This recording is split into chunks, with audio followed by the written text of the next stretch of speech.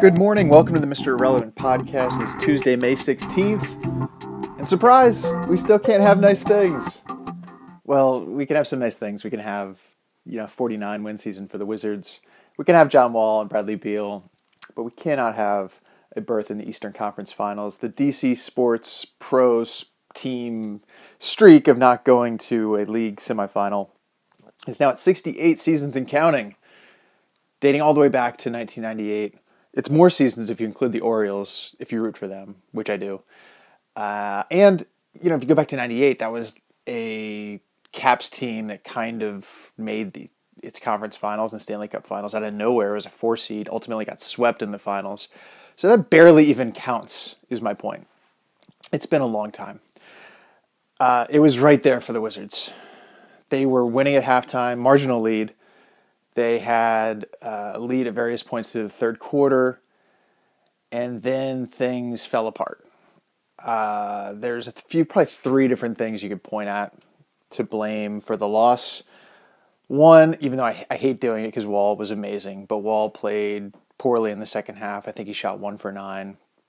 He might have been tired out after the season he had, the postseason burden that he had to carry, the 40-plus minutes he played Friday night. Maybe he was just wore out. I don't know. The jumpers weren't falling. He had a tough time in the second half. The bench sucked. Or was average for what the Wizards bench is. I don't know. They scored 5 points. That was bad even for them. The Wizards bench scored 5 points. That's 21 points fewer than Kelly Olynyk, who went off and turned this into the Kelly Olynyk game, which I'm still dealing with emotionally. And then I think one of the other things is that, the Wizards have Scott Brooks, the Celtics have Brad Stevens. Scott Brooks had a little trouble, it seemed, managing the lineup. At one point in the third quarter, he had Jan Mahimny in the game alongside Bojan Bogdanovic and Jason Smith. That lineup of death gave Boston a 13-3 run that really changed this game from one that was back and forth with the Wizards leading to the Celtics having a sizable lead and even like a double-digit lead at various points in the fourth quarter that Washington just couldn't come back from. So, close game. I was hoping, coming in, I was just give me a good game. Because in this series, they had played 6. Only 2 of them, games 2 and game 6, were really all that close. The other 4 were one-sided. I just thought, the Wizards are in Boston. They've had a lot of trouble there. If they can just keep it close, have a chance, that's about all we could hope for. That's what we got, but it didn't break in their favor. And for good reason, too. The Celtics were the number 1 seed. They hosted this game because they won more games in the regular season. If the Wizards have home court advantage in this series, maybe there's a different outcome. But they started the season 2-8. If they had gone 7-3 in that stretch, 6-4 in that stretch, maybe they're hosting this series. Maybe they're getting the Cavs in round 2, like the Raptors did. Either way, you don't feel robbed that the Wizards lost in 7 games in the second round to the Celtics. You feel like that's about right. But it was a golden opportunity, an opportunity that they missed to make it to the conference finals, to get a shot at LeBron. I don't know that it's going to get much better than this for the Wizards, even if they improve a little bit, because, it could get better if LeBron decides to pull a Jordan and retire kind of prematurely. Other than that, you've got LeBron and the Cavs, and I don't see the Wizards getting to that level.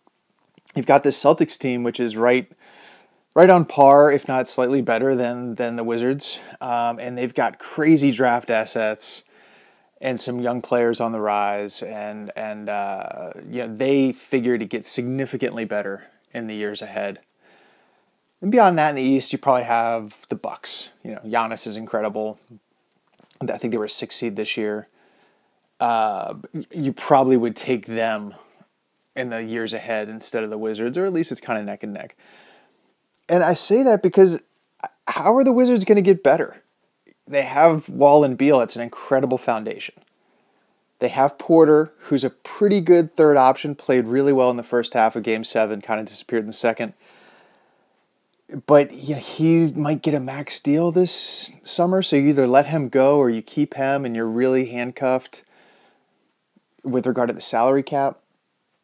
There's not a whole lot else on this roster that's going to improve. I mean, you've got, just going down the list, you've got Markieff Morris, you've got Gortat, you've got Bogdanovich. Those are probably your 4th, 5th, 6th best players.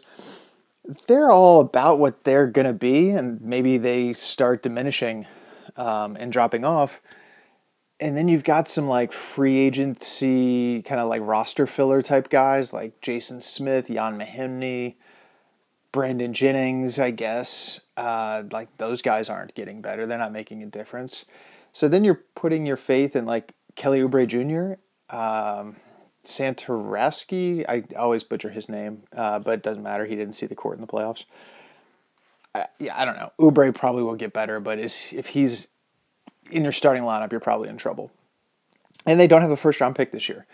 And because of Wall, Beal, Porter possibly getting all that money, because Mahimny has a 4 years, $64 million deal, they're not going to be getting a free agent of significance anytime soon. All of which is to say, they're probably not going to get much better than they are right now. Like, this is it. About 50 wins, competing to get to that, second round, maybe conference finals level in the playoffs.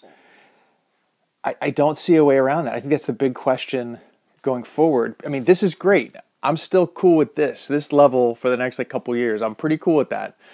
But it's a real thought challenge for the front office in the months ahead is how can we level up as a franchise and go from being happy with losing to Boston in the second round